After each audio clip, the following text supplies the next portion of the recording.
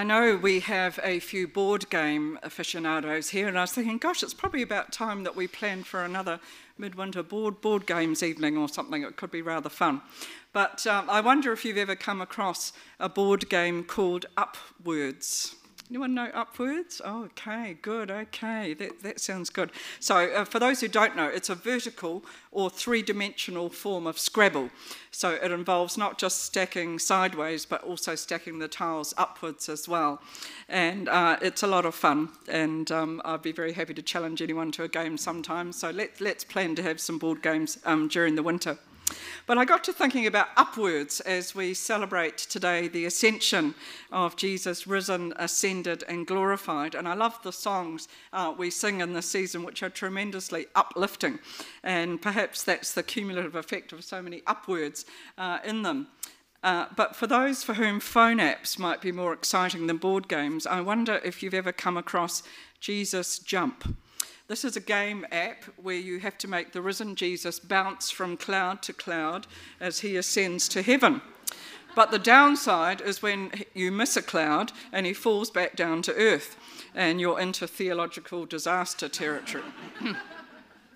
Now, there are those, though, who would say that the ascension itself is theological disaster territory. Surely we no longer believe in a three-tier lift shaft style universe with heaven, earth and the other place all stacked up on top of each other as in medieval times. Surely as people of our age we can no longer subscribe to that idea of Jesus ascending at all. And there are also those of scientific bent who have calculated, yes, people do these things, that it would take Jesus several billion years travelling at the speed of light to reach the edge of the known universe and to enter some sort of transcendent realm beyond. And of course, another several billion years to return. It's interesting, isn't it, though, how easy that we can resort to a sort of biblical literalism or a scientific literalism and miss the point of what is actually being proclaimed here by the writers of the New Testament, and particularly Luke, who gives us two accounts of the ascension of Jesus, just to make sure.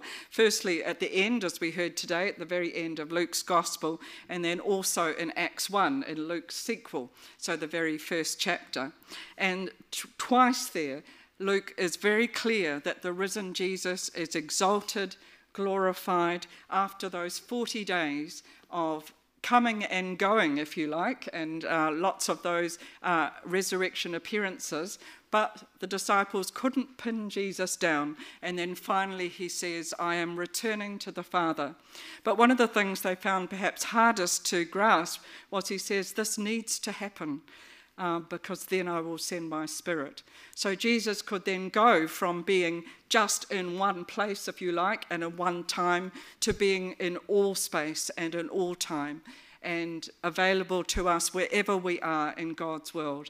It's hard for us to grasp because we still live in space and in time, to think, what does that mean to say that Jesus is now beyond our space-time limitations and so able to be with us by the Spirit and able to be with us today?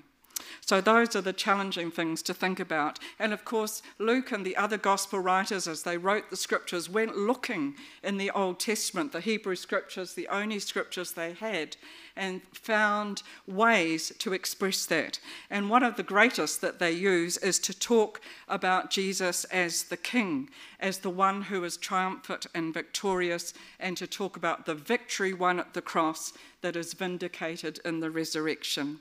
So you have the wonderful language that they get from the Psalms about the enthronement of kings. And sometimes we use lovely Psalms. God has gone up with a shout of triumph, with a fanfare of trumpets. Lift up your heads, you gates. Lift yourselves up, you everlasting doors, that the King of glory may come in.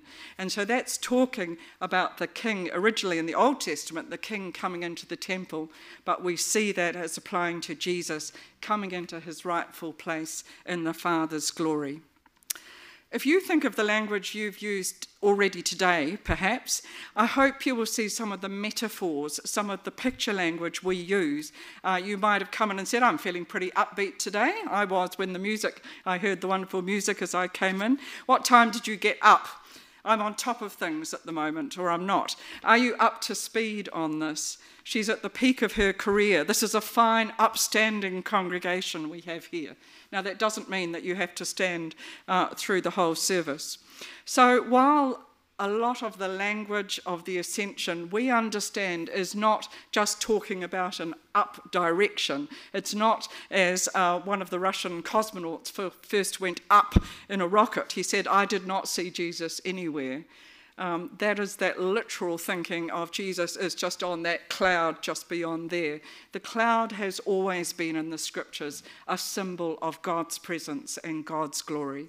So Jesus is there with the Father in the glory. So we can say, though, sometimes nowadays, and perhaps we do, isn't all this ascension language a bit triumphalistic, a bit over the top? All this stuff about Jesus enthroned as King of Kings and Lord of Lords. Think of the Hallelujah chorus. Jesus enthroned in glory over the nations. And we long for that. But we might say, how come we don't see this in reality? That feels really hard. Why is our world still in such a mess?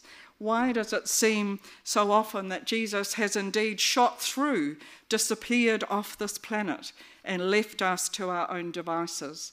That was perhaps how the disciples first felt. They were, yes, they worshipped, they realised that Jesus had gone to be with his Father as he said he would, but they were still anxious, they were still fearful, and they were told to wait and to pray and to wait for the coming of God's Spirit. But sometimes still we can feel, isn't there a disconnect between the great language of the ascension and the sometimes tough reality, really tough reality of life in this world? And I think that's where I find comfort in some of the extraordinary artworks that have been created of the ascending Christ. This one I put there is by a Filipino artist, but I quite like the way it's not trying to take a photo. It's leaving to your imagination a little of what it must have been like for those disciples to be there with the ascended Christ. And he's almost moving between two worlds, between two perspectives. But sometimes, and if you're ever out at Hallswell, you might like to pop into St Mary's Church because it has a stained glass window of the Ascension where Jesus is like this. And it really looks almost like a sort of a rocket going off. And we understand that imagery, but it almost has a little bit of a beam me up Scotty sort of effect to it. Others, and I don't know whether those who've been in England, have anyone ever been to Walsingham? It's a very interesting and Anglo-Catholic shrine in England, and they have a chapel of the Ascension which has in the ceiling a round bit, goes round like that, and which has sort of got clouds around the edge of it, and then all you can see sticking through is 2 feet. Literal plaster feet. And the thing I find rather strange about them is that they've tried to sort of portray glory coming off them, but they look like these incredibly long nail extensions. So it's sort of a particular Victorian piety, I think, but it's sort of, yeah, it's quite hard. It's a very physical rendering, if you like, of Jesus' ascension. But in some ways I like that, because in some ways it reminds me that Jesus took our humanity with us in the ascension. It was the human Jesus, yes, Son of God, but Jesus took his humanity with him into God, into the divinity. And that is why Jesus came to live in this world and then to take our humanity back into God. What an awesome thought that is. Jesus, who knows what it is like to live in this world. Jesus, whose feet needed washing and who washed the other disciples' feet, took those same feet back into the Godhead. And he also took those feet bearing scars, bearing the scars of the cross. They're still there. It's not as if they're suddenly magicked away. And I think I really like that because it reminds me that Jesus knows what it is like. It's not that he's spirited off and is not thinking about our earth. As he moves within now those interlocking spheres, sometimes it's easy to think rather than up and down, to think of God's kingdom and our world interlocking. And as we pray, sometimes I do that as I pray the Lord's Prayer, your kingdom come on earth as it is in heaven. We pray for more interlocking of those spheres so that this world may be more like the kingdom of God. But that humanity is there in Jesus, and I really hang on to that. Our previous Archbishop of Canterbury, Rowan Williams, said this: our humanity in all its variety, in all its vulnerability, has been taken by Jesus into the heart of the divine life. The humanity that we all know is stained and wounded and imprisoned in various ways. This humanity, yours and mine, is still capable of being embraced by God, shot through with God's glory, received and welcomed into the burning heart of God. And that's a lovely promise too, that our humanity too, that we'll be taken home safe to shore with that knowledge that we too will be with Jesus in his kingdom and in the heavenly home prepared for us. It also gives me confidence because we know that the ascended Jesus intercedes for us. And that's a lovely promise we have in various scriptures. Romans 8 talks about Jesus interceding for us in ways that reflect his experience of life on earth. Paul said to the Romans in that great Romans 8, who is to condemn? For it is Christ Jesus who died, yes, who was raised, yes, who is now at the right hand of God, who intercedes for us, who prays for us. Who will separate us from the love of Christ? So Jesus, as the intercessor who knows and shares our humanity, is someone who's accessible to us, who hears our prayers and the longings of our hearts. And so we can pray to Jesus and bring our prayers to him because he knows what it's like to be here. There's a lovely hymn, Alleluia, Sing to Jesus, we sing sometimes, and it has a lovely verse which just piles up those images of Jesus, intercessor, friend of sinners, earth's redeemer, plead for me. They're lovely images. How does Jesus do that for us? How does he intercede? Well, we pray and Jesus prays for us. And when we don't know how to pray, when we're just really struggling with how to pray for a person or for a situation in the world, we bring them, that person or that country or that situation in our heart and imagination before Jesus. And perhaps picture him interceding for us. Interceding literally means standing in the gap. And that's a lovely image of Jesus who bridges human and divine, standing in the gap for us. So when we struggle, when we don't know how to pray for our world and its people, and there's so many situations today, we bring them before Jesus, our intercessor. And that's the best thing we can do. As Lord Tennyson said, more things are wrought by prayer than this world dreams of. And so we keep praying. This year, and as in recent years, our Archbishop of Canterbury, Justin Welby, has asked us to pray again, particularly in these 10 days between Ascension last Thursday and Pentecost next Sunday. And he's used the banner, Thy Kingdom Come. So taking that part of the Lord's Prayer and praying, Thy Kingdom Come on earth as it is in heaven.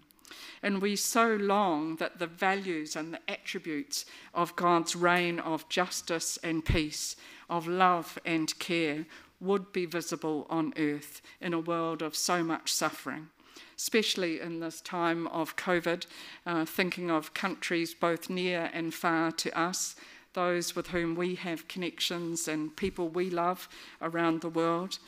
And then too, particularly, I've been thinking this week of renewed violence in the Holy Land, the land of the Holy One, where we grieve for so many innocent lives lost and caught up in the crossfire.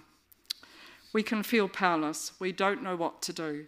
But our job is to pray to the ascended Lord, your kingdom come.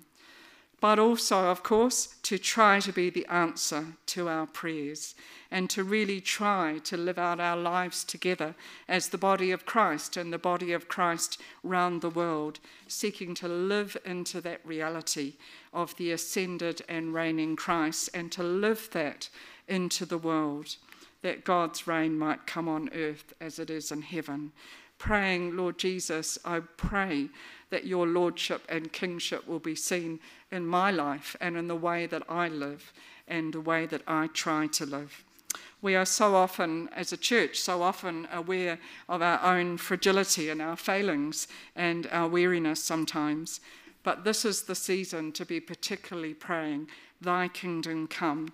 And too, in this season for preparation for Pentecost, in these next 10 days, next week now, I love the ancient, very ancient prayer, Come Holy Spirit, one of the simplest prayers, but one of the oldest, which has been prayed throughout the church, where we pray for the strengthening presence of God's Spirit to be with us and to be abroad in the world that God loves. And I often go back to that image of the dove, right from Genesis. The Holy Spirit is the dove brooding over the world, brooding over chaos and bringing comfort and bringing peace. Think of that dove of Noah again, bringing peace. And we need to be praying, Lord, send forth your Spirit, renew the face of the earth, bring comfort, bring peace where it's needed. And may we too have the courage to be willing to be the answer to our own prayers together. I want to close just with one of the other collects for Ascension from our prayer book. Eternal God, the King of glory, you have exalted your only Son with great triumph to be Lord of all. Leave us not comfortless, but send your Holy Spirit to strengthen us, that we may work for the coming of your reign, through Jesus Christ our Lord, who lives and reigns with you and the Holy Spirit, one God, now and forever. Amen.